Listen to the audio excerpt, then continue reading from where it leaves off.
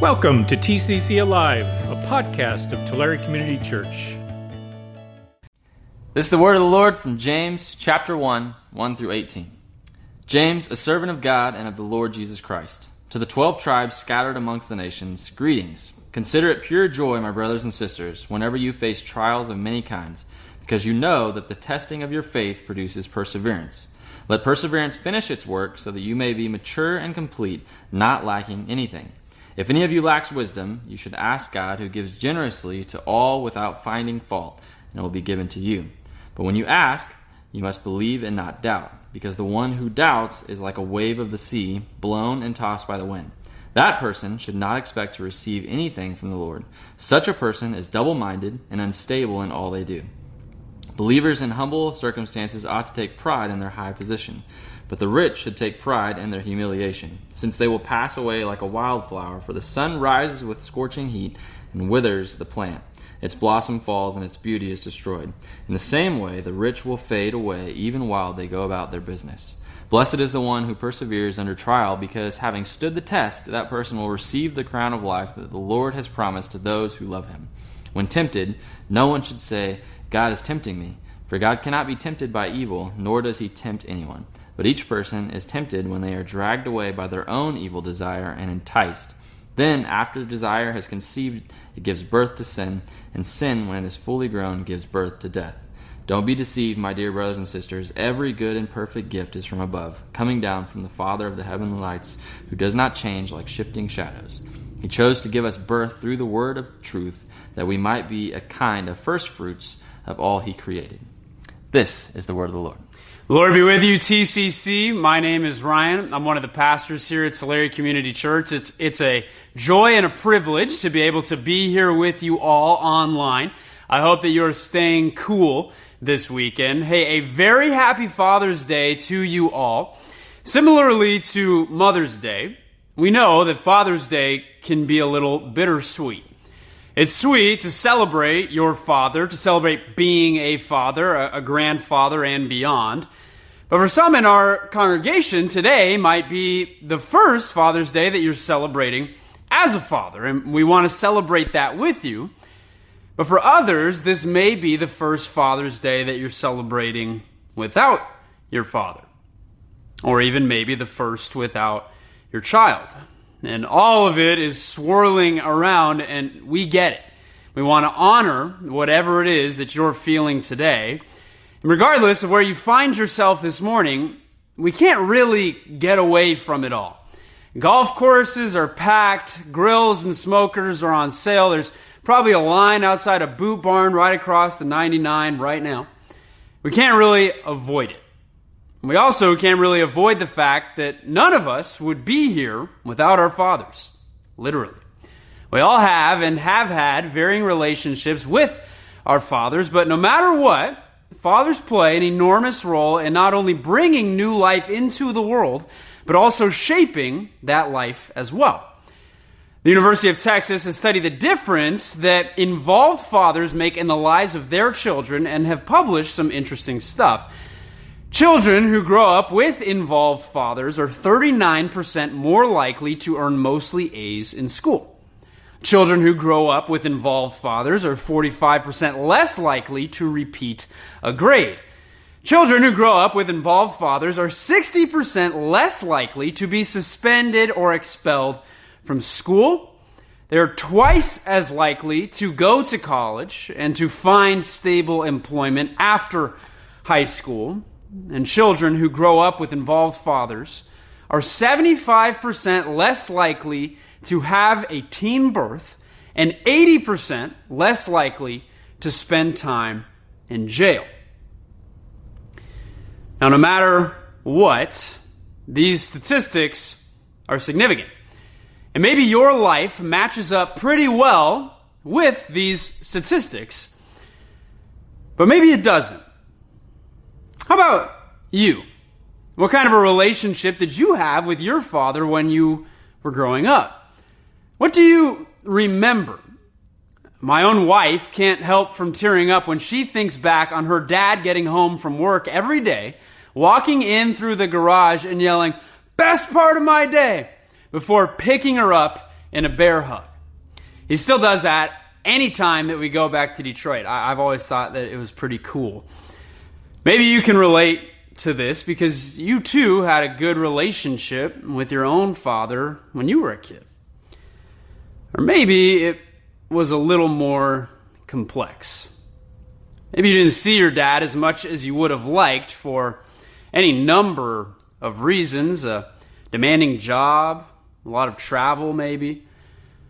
During our staff meeting this past Monday, a couple of us touched on the role that we've seen divorce play in not only our own families, but the families of our friends and community members as well.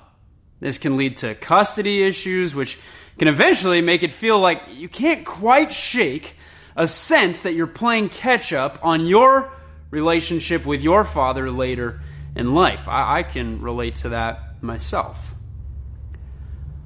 Or maybe you had no relationship with your father at all. Maybe he passed away. Maybe he was never in the picture in the first place at all. Now, if you are a father, I wonder how that relationship, or maybe lack thereof, based on your own situation, how that might affect the way that you want to raise your own kids. What role you want to play in their lives. And so no matter what, fathers play an enormous role in all of us. We've started a few new men's small groups over the past few months here at TCC, and every week I ask them to conclude by praying aloud the Lord's Prayer together. Whether they do it or not, I have no idea. But if you're new to church, the Lord's Prayer is what Jesus answered with when his disciples asked him how they were supposed to pray. At high school football games, it's where all the kids mumble, "Our Father, who art in heaven, hallowed be thy name, thy kingdom come." And you can't really understand what they say after those first two words, "Our Father." What do Christians actually mean when they pray those words? Well, the God of Christianity is a triune God, one God in three persons of the Father, Son, and Holy Spirit. Jesus refers to God as the Father, or even my Father, throughout the Gospels, but then tells us to pray to God as our Father. Does this matter? Is this important in any way? Does this tell us anything about who God is and why he does the things that he does? Our passage today answers those questions, but not right away. Our passage actually starts by talking about the trials of life. How are Christians meant to approach them? It's an oft-quoted passage, one I actually sent to a buddy of mine recently who was walking through some weird immigration issues between here and Canada. The author of the passage, James, the younger brother of Jesus and the leader of the church in Jerusalem, is probably writing to a group of Jewish Christians who fled Jerusalem after Stephen's death in Acts 11. And he says in verses 2-4, "Consider it pure joy, my brothers and sisters, whenever you face trials of many kinds, because you know that the testing of your faith produces perseverance. Let perseverance finish its work so that you may be mature and complete, not lacking anything."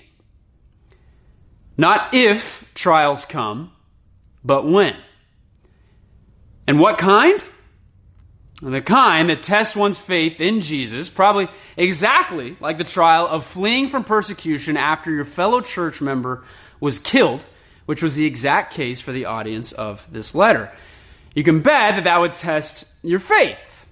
And now a rational person would probably say, man, forget this whole Christianity thing. But what does James say? He says the trials of life should bring you joy, not dread. The trials of life will make your faith stronger, and if you can allow that process to take place, you will be mature and complete. He summarizes in verse 12, he says, "Blessed is the one who perseveres under trial, because having stood the test, that person will receive the crown of life that the Lord has promised to those who love him." Be glad when things get hard. Hold on, because God will use it to transform you. Now, you might be saying to yourself, "Oh, okay, that sounds nice and would probably look good on an embroidered pillow, but what does this have to do with this whole Father's Day theme that you're going on and on about?" God redefines our understanding of who a father is and what a father does. as our theme here today. You might say, okay, so if God the Father utilizes the hard stuff that we go through for our own good, then does he make the hard things happen? Verse 13, James answers, when tempted, no one should say, God is tempting me, for God cannot be tempted by evil, nor does he tempt anyone. All right, so it's not God who makes the hard stuff happen, but if he's really God, if there's nothing out of his control, can't he just stop the bad stuff from happening? Why go through all of the trials at all? And this is one of the most difficult questions in the entirety of monotheistic religion, Christianity included. It's called theodicy. Why doesn't God stop bad stuff from happening? The reality is that he can. Even Scripture itself is full of passages like Psalm 13, which cries out, how long, Lord, will you forget me forever? How long will you hide your face from me? The reality is that we don't really have any good answer as to why God allows everything that he allows to happen. But what we do know is that he's willing to do whatever it takes to save us. In the movie Life is Beautiful, a Jewish family in Italy is forced into a Nazi concentration camp during World War II.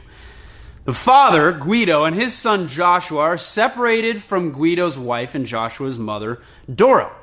To keep Joshua safe, Guido pretends that the entire thing is a huge game and that Joshua will gain points for hiding from the Nazi soldiers, but lose points if he makes noise or is seen. As news that the Allied forces are moving towards Italy, Guido tells his son he's only one day away from winning the game. But as the camp is being freed, Guido tries to reconnect with his wife and is killed by a German soldier in the process. The next morning, the boy emerges from his hiding place and is saved by American soldiers, thinking he's won the game.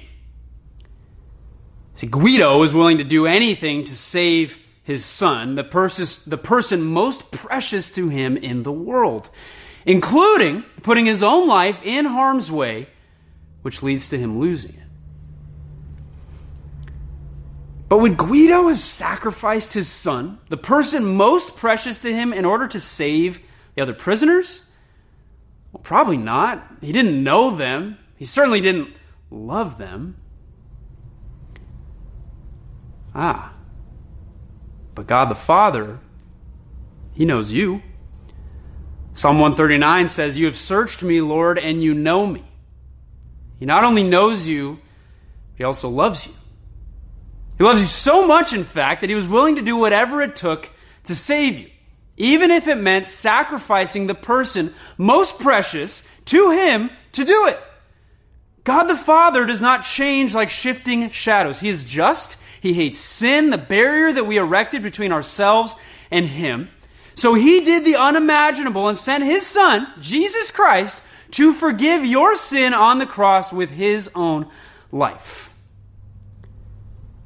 If you have a hard time with Christianity because God as Father brings up all kinds of baggage, I get it.